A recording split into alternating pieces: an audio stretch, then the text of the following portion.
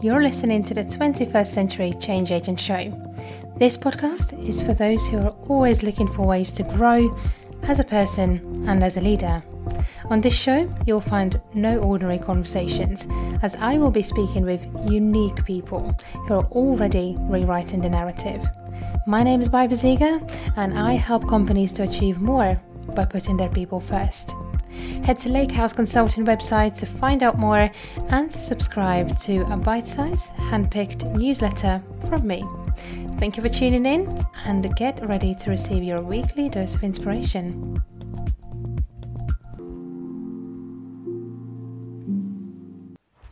Wherever you are, thank you so much for joining me. On today's episode, you will hear me talking to Hayley Bennett, and we'll be talking about diversity, equity, and inclusion in sport. Hayley has just been included in the Football Blacklist 2020 that celebrates the most influential black people in football. This year, Hayley was listed alongside such well-known players as Manchester United, Marcus Rashford, and Aston Villa's Tyrone Mings. Everyone knows, and you know, that participating in sports is one of the best ways to look after your health, both physical and mental, and it's also a lot of fun. But what if you're put off because you don't feel confident that there is a sport you can participate in where you'll be accepted and supported? This is something that affects people from all sorts of backgrounds daily, due to prejudice around race, ethnicity, religion, disability, sexual orientation, gender, and even age. Most fans will have witnessed some form of discrimination in sports, be it on the field, in dressing rooms, or on social media. So more needs to be done to move from awareness to action. So in today's episode, I'm joined by Hayley, who is, as she says, obsessed with football. And she's not alone. However, there still are huge gaps between opportunities in sport for women compared to their male colleagues. Hayley believes that football has the power to bring people together. However, she says this with a pinch of salt, because it still excludes a lot of people. What does diversity and inclusion really look like in sport? Here is my discussion with Hayley. Hayley, thank you so much for joining me this morning on the Change Agent podcast. I'm super excited to have this conversation about diversity, inclusion, and equity in sports. So welcome on the show. Thank you so much for having me. It's amazing to be here, and I'm looking forward to this conversation with you. Excellent. So Hayley, I know you're doing some, absolutely amazing work as a consultant, and you've got a lot of experience in the corporate world, and you've recently gone as a solo consultant. But I would love for you to, in your own words, tell us a little bit about your journey and experiences that made you who you are today, and to start Nutmegs, which is a football community for women and non-binary people of colour. And what were the things that you were hoping to address when you started off, and how has the journey been? Wow, where to start? I think, football has always been part of my life, but I didn't really get really into football until I was probably about 14, and then I became completely obsessed. It was interesting because I think one of the reasons I didn't get into football, and I'm sure we'll talk about this, is because I didn't really see role models, people who looked like me, who were playing football or who spoke about football, apart from like my auntie, who's, a massive football fan. I used to do rhythmic gymnastics, like that was my sport when I was growing up, and my sister was very, very good at it. So we used to travel the country, taking part in competitions. My sister was very successful at it. I sometimes did all right as well. But I guess that was like my idea of what sport was. To be honest, like I've never been a sporty person. I think that's why I ended up quitting gymnastics and not pursuing it any further, because they used to make us do too much running, and that was just not for me. I was about to say, you don't call yourself a non-sporty person if you do gymnastics. That's pretty hard. Yeah, I guess I think I am really active as a person, but I think it's around how sport was introduced to me, and how like sport, especially growing up in the UK in the 90s, how sport was taught in schools as well. Like it was very, very gendered. They don't necessarily take into consideration like how young girls who are, maybe going through puberty have different insecurities. have different interests in different sports. They don't really cater for different like young girls' needs. And I think especially for me, like growing up as, you know, a black woman with mixed heritage, I remember examples of like having to do swimming lessons at school, and you know, there's so many stereotypes like black people can't swim. People say things like, you know, their bones are heavy so they can't swim because they'll sink to the bottom, or people think it's, you know, just because of our like hair texture that we can't get involved in swimming. But to be honest, I think it was just really negative experiences of being taught certain sports that put me off from being sporty. And that's just always really interested me. When I got obsessed with football, it's basically opened all the doors to where I am, even in my career. I studied politics at university after going to an all boys school, which was not daunting for me at the time at all because like most of my friends were men, young boys, because I was so interested in football. And that gave me quite a lot of confidence, to be honest, as well, to then work in really male dominated environments. So I started as an intern at Kick It Out, which is football's equality, diversity and inclusion organisation. Mhm. And that is where really I became really interested in diversity, equity and inclusion issues in sport and just in, I guess, the working world more generally. And then I've ended up working with multiple different sectors, but my passion really still is in sport. So, you know, as you said, this year I decided to quit my corporate job and start my own business doing consulting on, you know, these topics and, you know, working with different clients in different sectors. But as you said, like I started Nutmegs with a friend of mine. To be honest, it was quite a selfish thing. I just wanted to have fun with it. I wanted to find a group of people I could watch football with because I didn't always have that when I was younger. Mhm. And we were just really hoping to provide a safe space, inclusive spaces to watch football initially. So we were thinking of things like screening of matches, Mhm. because to be honest, like all of the venues that show football are pubs. It's really, really hard to find somewhere that's not a pub that shows football. And a lot of people, for, you know, multiple different reasons, are not comfortable sitting in a pub watching football. But it's been really hard, to be honest, to find somewhere for us to come together. So we started like working with different clubs, and the FA gave us tickets as well to go and watch matches. And that's probably been the best thing that we've done. We're just hoping to get more people involved, like more people to come together through football, because it's very isolating when you are like in a minority position and you don't know other people who want to watch the game in similar ways as you. Mm. So you started off as ultimately a bit of a friends club to watch football together. So have the mission of Nutmegs changed as you've, you know, developed it into, you know, what it is today? So I guess we've got like three key goals. We want to, you know, bring people together. So we've got this like social inclusion aspect of the work we do. We also wanted to bring, I guess, people who otherwise wouldn't watch football together to watch football as well. So use people who are really interested in this topic to influence others. And I think I say that with a bit of a caveat that, you know, we're not a diversity initiative for football, so we don't feel like it's our responsibility to, I guess, widen access to football. But we also know that it is such a great way to connect with people, so we want to obviously reach out to as many people as we can. And I Mm. think that, you know, the last thing that we really wanted to focus on is just, you know, creating inclusive spaces. So finding new ways to watch football. It doesn't always have to, you know, be done in the same sort of framework as what constitutes being a football fan. And I don't Mhm. think that has really changed. Obviously now things are virtual. The community aspect, keeping together, showing role models is what we're having to do online.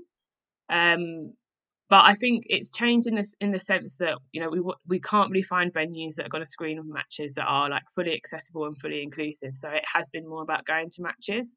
So I guess it's around like creating partnerships with football clubs and with football bodies that can help support what we're trying to do. And we've had really good responses, to be honest. I think I've been really impressed by the support that we have got.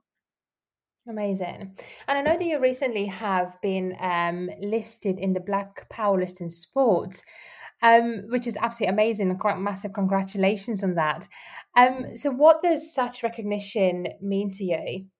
You know what? It sounds so cheesy, but it actually just means so much, because I think to be recognised by people who you really, really admire yourself, and to be recognised by your peers, is it means more than any sort of other accolades that I've had. Because to be honest, I didn't. Yeah, I mean, when I got told that I was on the football blacklist, I initially said, like, to one of my friends, I was like, "Oh, I don't think I really deserve it because we've not done that much this year. We've not necessarily done all the things that I had planned, and I just felt like, oh, obviously I'm really happy, but I didn't think that I deserved it." And then she reminded me, she's like, "Actually, Hayley, you've done this, this, and this. People have really become more aware that you've managed to grow nutmegs even in a pandemic. So, like, shut up, basically, you deserve it." And it's true, because I think I've been listed on the football blacklist before as one to watch, but I've never been on the list itself. And there are literally some amazing people on that list that I really admire. And then I've heard from people who nominated me, and I think that's just such a nice thing to do, to go out of your way to nominate somebody. It was very humbling, to be honest, but it was a nice reminder, because Nutmegs is completely unfunded. Well, it's funded by me, basically. I'm doing it, all through the night when I have time. I put a lot of energy into creating it, so it's nice to get a little bit of recognition, and obviously increase the reach that we have as well, so we can get to more people who need us. That's right, and it's amazing. And I think another amazing thing is that, your friends, those kind of people who remind us, why we started in the first place, and actually why are we worthy of recognition or partnerships. Those are types of people we need in our lives. I know, right? But absolutely, as you have already mentioned, diversity is so important because naturally it promotes creativity, it brings unique perspectives, it creates opportunities. And also diversity serves in sports in very different ways, and it helps teams to thrive in similar ways. In fact, there's a study involving football specifically that shows that increasing levels of diversity yields better performance on the field.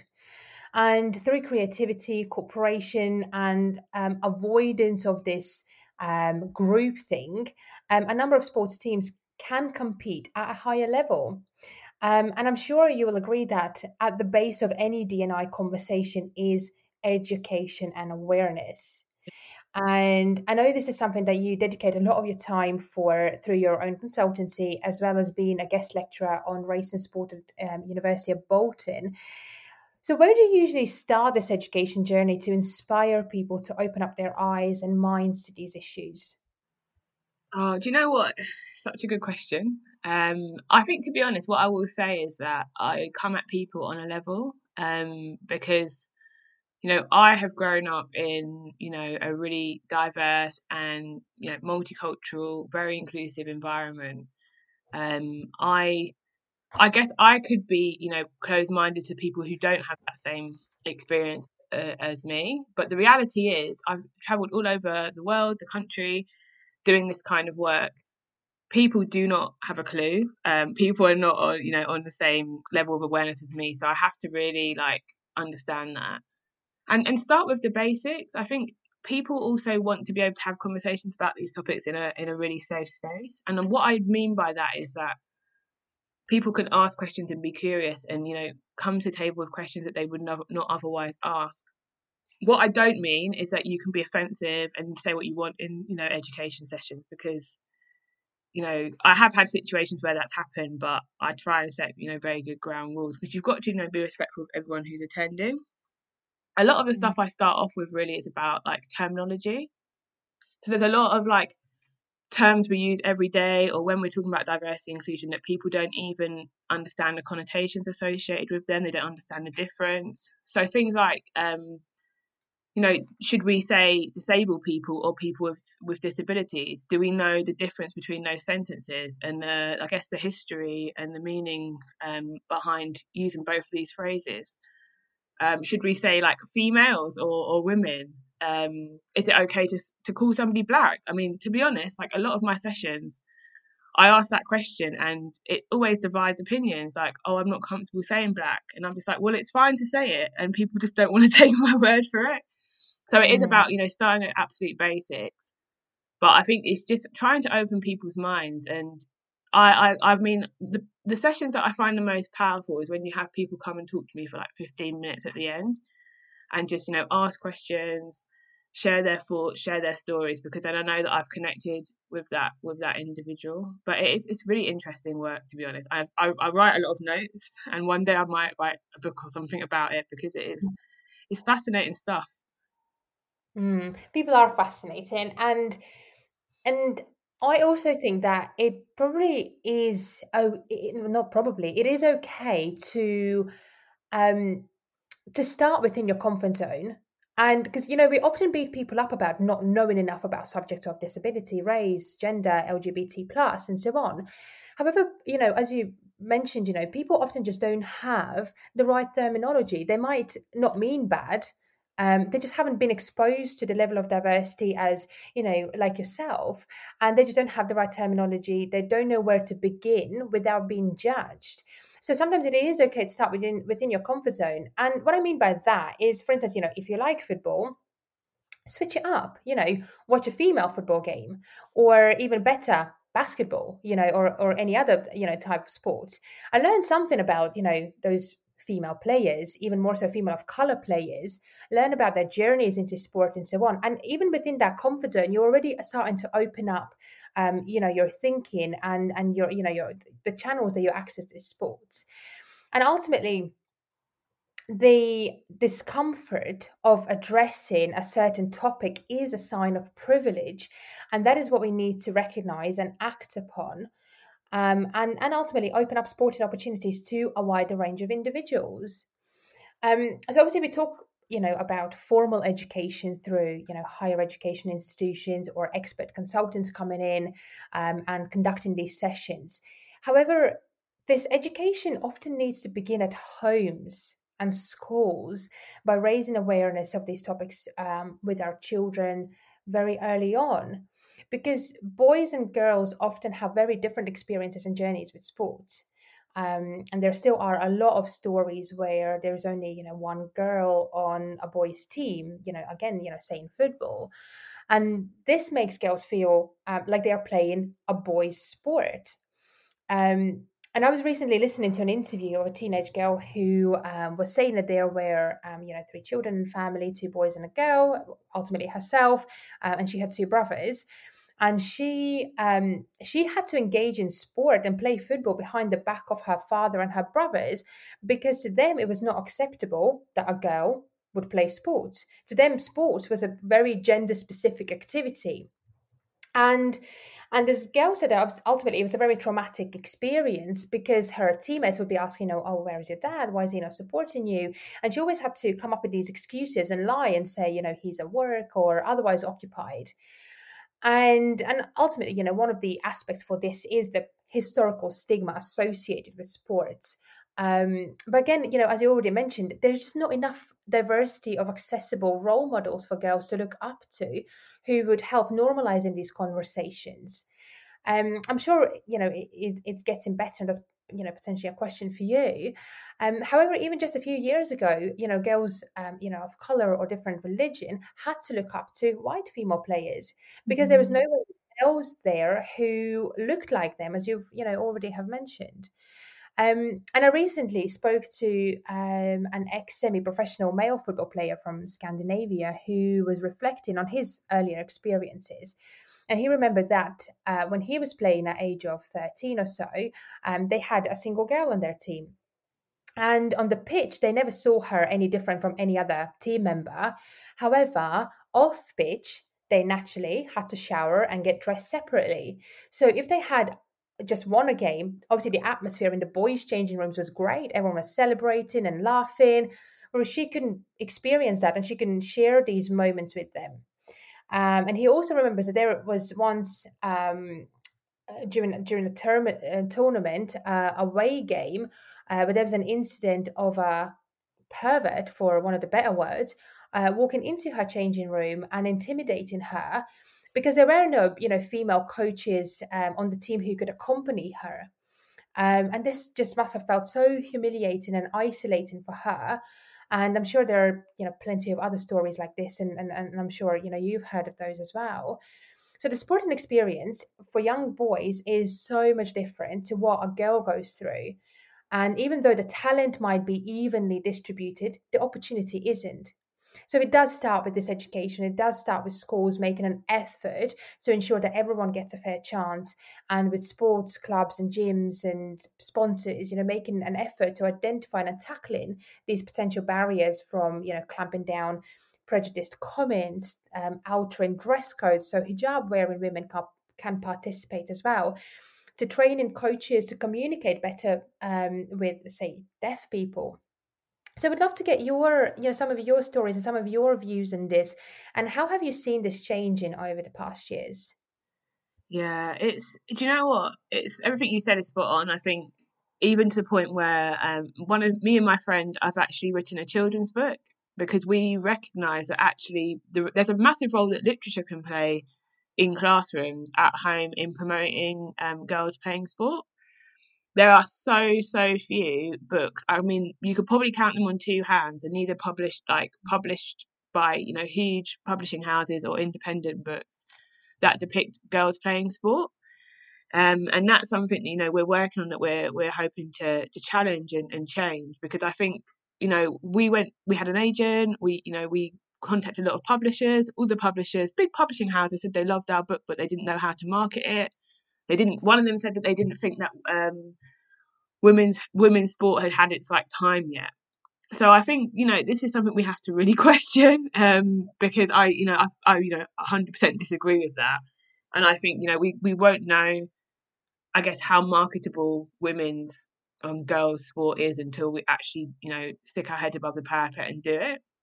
I think the other thing I would say is that those experiences of people that you've shared, they go up all the way to people playing semi-professional or professional sport even. Like, I remember reading just this week that Liverpool Football Club have got a new training ground facility, and they haven't got basically space in the facility for the women's team to train there. Yet they've got tennis courts and all kinds of other things for the men. So there's a lot of football grounds, community grounds, and things like that that are even built and don't have women's changing facilities. And that's at grassroots level all the way to the very, very top, which for me is just, that sends all the wrong messages, because that then makes it okay for a school to say to girls, you can't play football because we've not got the facilities, or we've not got enough pitches for you, which is something that still happens a lot. People having to petition their children's schools to allow their young girls to play sports or to play football, which is, there's so many benefits associated with playing sport as well. Like, this is the thing that I don't understand. It's not just a point of girls who play sport love the sport, so we should let them do what they enjoy. I think that's probably the most important thing, but there's also all the skills you learn that young girls are missing out on. Teamwork, to be honest, navigating the corporate world and having a sport background is very, very handy to have. I've always been told this, like, having an interest in sport or having a sport background will give you an advantage in some corporate sectors where, to be honest, most of the people who are at the top of these organisations are men who've gone to private school and played a sport. So it really helps in terms of relationships later on in life. But just from a fitness point of view, I was so unfit to the point where I don't think I did any exercise for about 10 years when I was a teenager, and through university, because I just didn't find something that I enjoyed doing. Like, the health benefits of doing sport is something we need to push forward so that girls can be on the same sort of playing field. But I think it's like a grassroots work that needs to be done, but it also needs to be led by the top. Like, we can't have massive football clubs, for example, treating their women's team as less than, so much so. Like, I just think it's appalling. It sends a complete wrong message. And there's a lot of women who play for clubs that are associated with Premier League clubs, and they have 2 or 3 other jobs because they're trying to afford all the costs that come with playing football professionally or on a large stage.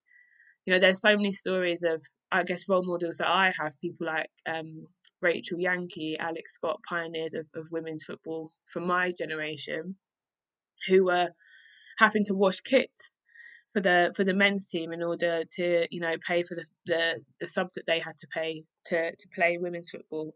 And some of these stories are are quite inspiring, but just scary that it's happened so recently and it still happens today. Actually, there's so much work to be done. I think, you're right about that. There is still so much to do at a very grassroots level. If we talk about accessibility, like you mentioned about the female changing facilities, that's basics. That's basics that sends the wrong message that actually there's no females welcome here because we've got nothing created here for you. Um, but what I really liked, what you talked about was also around, the some very essential yet basic skills that actually girls don't learn because they are not playing these team sports because they are excluded from this community. And then also, for you personally, that actually, sports has given you a lot of these skills, and that therefore you've navigated the corporate world much better because there are so many men in corporate world, especially at those top levels.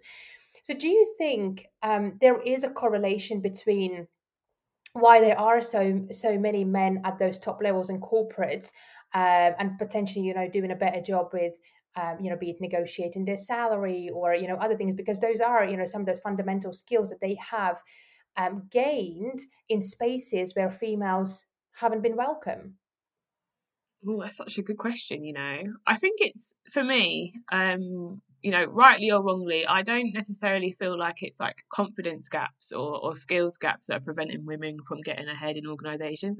It's often like their processes or entrenched barriers that are preventing it. Like I know so many and to be honest, I'm a super confident woman, and I have I guess been held back in places that I've worked because I think, to be honest, really good women are often exploited in when they are really good, when they are confident.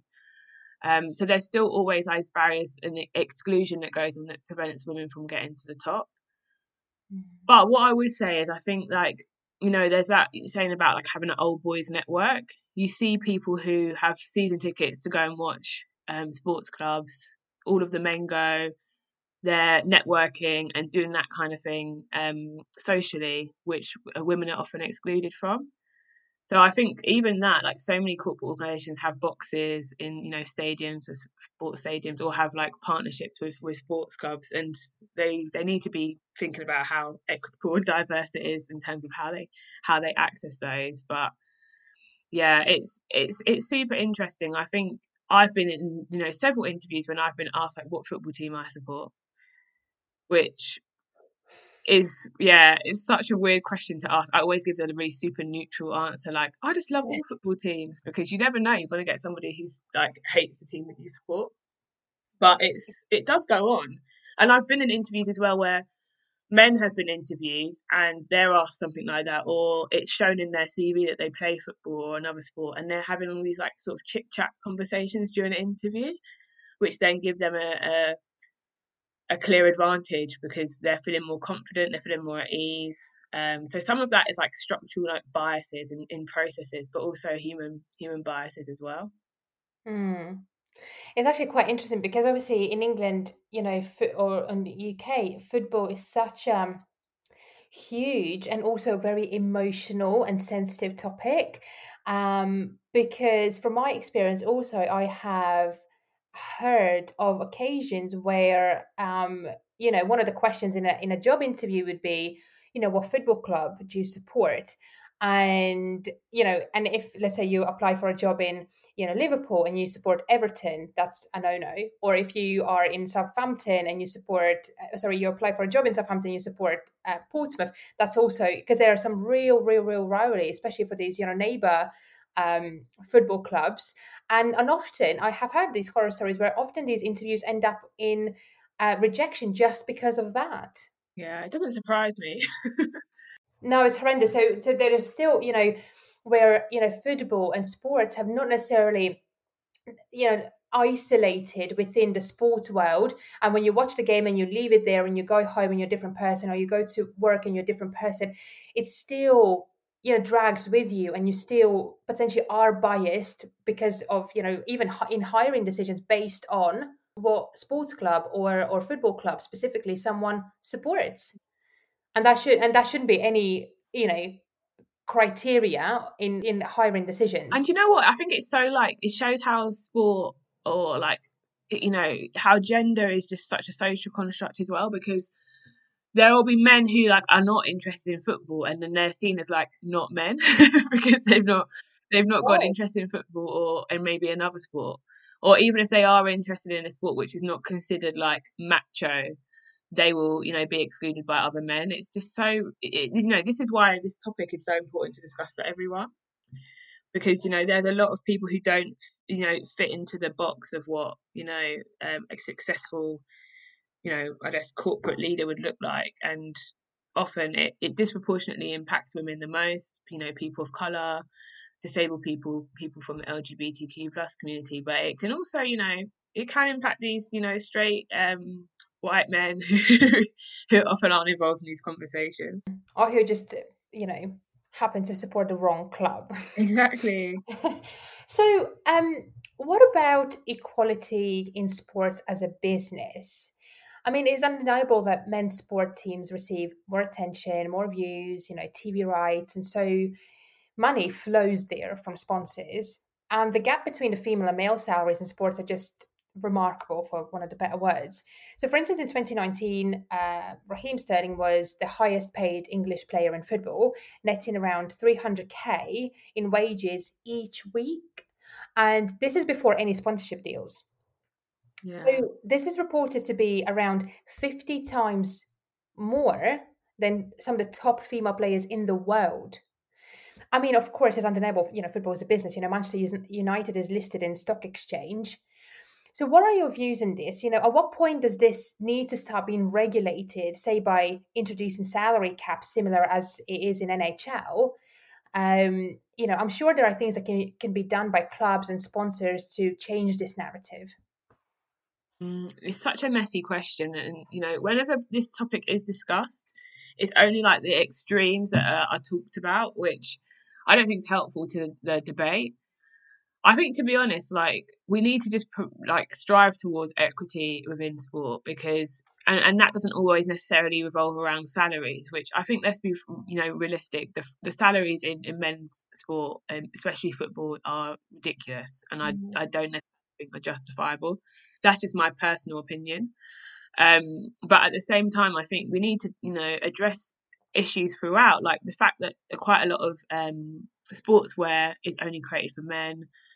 Boots, like if you're playing a sport where you need studs under your on your boots, a lot of the time they're not created for women. So there's so many like other issues to do with equity that are forgotten in this conversation about pay.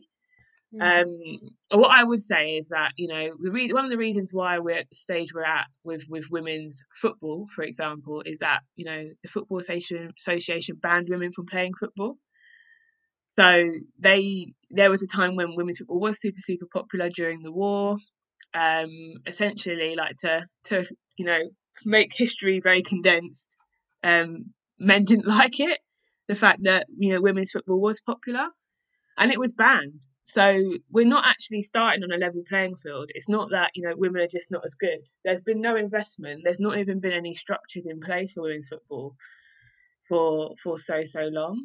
So I think I'm a strong believer in positive action. I think more needs to be invested in women's football in order to get level that playing field, and then we can start talking about whether people deserve the same salaries. But I think there's also like a role that individual organisations can play, because you have got like a club, Lewis FC, who pays their men's and women's team equitably at an international level. Even the English Football Association has said that they pay their women's and men's team like per match and their bonuses for representing. So I think there are things that can definitely be done, but it's such like a bigger issue than is made out. And also gender pay gap in working behind the scenes in football. I think before we started recording, I was talking about how salaries in sport are, to be honest, quite low in general. Mm-hmm. But you will often see there's massive gender pay gaps. Well, actually, I think I could be wrong from this, so don't hold me to this. But if you look at all of the gender pay gap reports on the government website, the people with the highest gender pay gaps are football clubs, or at least like amongst the highest. So there's still like gender pay gap issues as well as like pay equity issues as well. That's right. And again, you're right. There is, we're not starting a level playing field. There is absolutely, grassroots things that we need to sort out first and foremost. But who's supposed to take, responsibility and some sort of positive action towards it? Because often, we see, and this is also in corporate, where you put, a person of color into a role of, let's say, chief diversity officer. And so basically, so someone who is already victimized, you're telling them to go and sort out the corporate issues around Yeah. it, right? So again, in the same with football, who do you ask to go and sort that out? When football clubs and when all of these associations and sponsors hold so much power in this, and still perpetuates the current system. So who's supposed to, be the first one? Does it come through policy and governance and compliance, or from I guess the compliance and legal point of view, or is it through campaigning from from these role models to raising these topics to public? How do we actually reach that playing field? Do you know what? When I do like my lectures on this topic, I talk about like there's so many different areas where people are working to promote equity Mm. in sport. So you have got like a lot of athletes who are activists, and we're seeing that with the US women's national team who are campaigning essentially for their equal pay. I actually think it's really unfair when we are heralding all of these people who are just out there to do their jobs as like activists and heroes. They shouldn't have to be doing this. Like they shouldn't have to fight for their own rights. But often that is what's most powerful because they have got huge visibility and reputation. But there are diversity initiatives that exist within sport across the board. Some are set by governing bodies, global organisations. There's regulation. Obviously as well, sport is governed by the law of the land. So this is why we're seeing football clubs having to publish gender pay gaps. And this is why it's interesting when around how equal pay law works, because how do we argue that women deserve equal pay? How does the law in the UK, for example, or the US in the context of what's happening with football there, how do we translate that to make that applicable to sport? Or is it just never gonna work in that way? The Equality Act, even in the UK, has been very rarely used in sport. And I think, to be honest, sport thinks it's above the law, if I'm completely honest. But that you've got like regulation taking place. You have got a lot of campaigns and campaigning organisations or individuals who are pushing for change. And you've also got a lot of grassroots initiatives that are just saying, even I would say nutmegs, like we're just saying we're going to do our own thing. You've got a lot of clubs out there who are just saying, we're going to start our own thing. We're not going to associate with, I guess, the mainstream of sport. So there's so many like different approaches taking place. What is overlooked, and this is where I guess my two worlds combine. What are sponsors doing? You will see sponsors who are out here winning awards, most inclusive employer, Mhm. top employer for women, advertising how much diversity and inclusion means to them. And they're sponsoring a football club who does not practice what they're preaching. Mm. Make that make sense because I don't understand it. I think sponsors should use the power that they've got to do more in sport. They like I guess the visibility that having their logo on a sports top or flashing up on a screen gives them, but they don't actually want to use that responsibility they've got to change what's happening in sport, and it contradicts their own organisation's values. I think that these corporates, these massive insurance companies, these airlines or whatever you have on front of shirt sponsors, they need to play their part because at the moment they are not doing enough at all, and they've got the power. Even like broadcasting organisations, I think especially in football, most of the money in football clubs comes from the broadcasting rights. So people like Sky are like inclusive employer of the year, all this stuff. What are you doing to promote equality in sport? What are you doing to influence the sports that you show on your TV stations? Even with Sky, like not to single out Sky, but they talk about inclusion, they talk about diversity. Why are all of your licenses for showing Sky Sports marketed towards pubs? Who is owning all of the venues that you license your your rights for your matches to. Are you not thinking that we need to diversify the audience who are buying our packages to show them in our venues? That's like the biggest hurdle we've had with Nutmegs, that everywhere who's given a license is a pub. And I'd love to know like the diversity around who's owning all of these pubs that are showing it. But they need to pull their finger out and look a little bit deeper. But it is so like tick box. It is very much based on what is meant to look good, but no one's actually prepared to do the work. And that's so powerful, and it's, and so spot on, because ultimately it's not only, the football clubs or, the players, it's the whole supply chain, challenging each other. So if I'm giving you money and I'm calling myself inclusive, are you actually inclusive? The fact that you put a badge, on your website or at the bottom of your signature saying most inclusive or bronze, level of inclusivity, but actually when you look at their board, when you look at, their initiatives, and actually they don't walk their talk, it is embarrassing. But people don't challenge it though. I think people love like this sort of like toxic positivity when it comes to diversity and inclusion. No one ever wants to do the hard work. It's easy to write a blog when it's International Women's Day. It's easy to write like or do an event for Black History Month, that like positive stuff, but no one ever wants to do the hard work. And then it is put on people who are in vulnerable positions to do that calling out to their detriment. Which is, I guess, one of the reasons why I'm independent, because I don't think I could ever work as like a diversity manager in a company, because it's just, it wouldn't work for me. I probably wouldn't last very long. But we need people to be able to connect the dots, and I will always push for that. But I do believe that sponsors have got such a huge role to play. It's not acceptable. I think there are some who are trying to do stuff. So I think in terms of like the sort of promoting diversity side, you've got like Barclays, who do a lot in football, who will put on events, who will showcase stories that otherwise wouldn't be told. But they have a huge budget for diversity and inclusion. They do great work. What are they asking the Premier League for in terms of being one of their biggest sponsors? That's right. And there is one more aspect that I want to look at is, mental health. And obviously you already talked about, toxic positivity. That can also, be, is also one aspect of it. But, and I guess there's, two aspects of it is, so first and foremost is that sort of extreme, of when you do get to the top of the sport that you love, and you get the taste of fame and money. But often when a young person from, a small town makes it big and gets rich literally overnight, you often see them, going mad with the money, and which can turn into, addiction problems, crimes, or, coming out the other end more broke than before. And then again, for females, again, we talked about this, system that doesn't, support or welcome them into the industry of sport ultimately. Do sports people get the financial and mental well-being support that they require?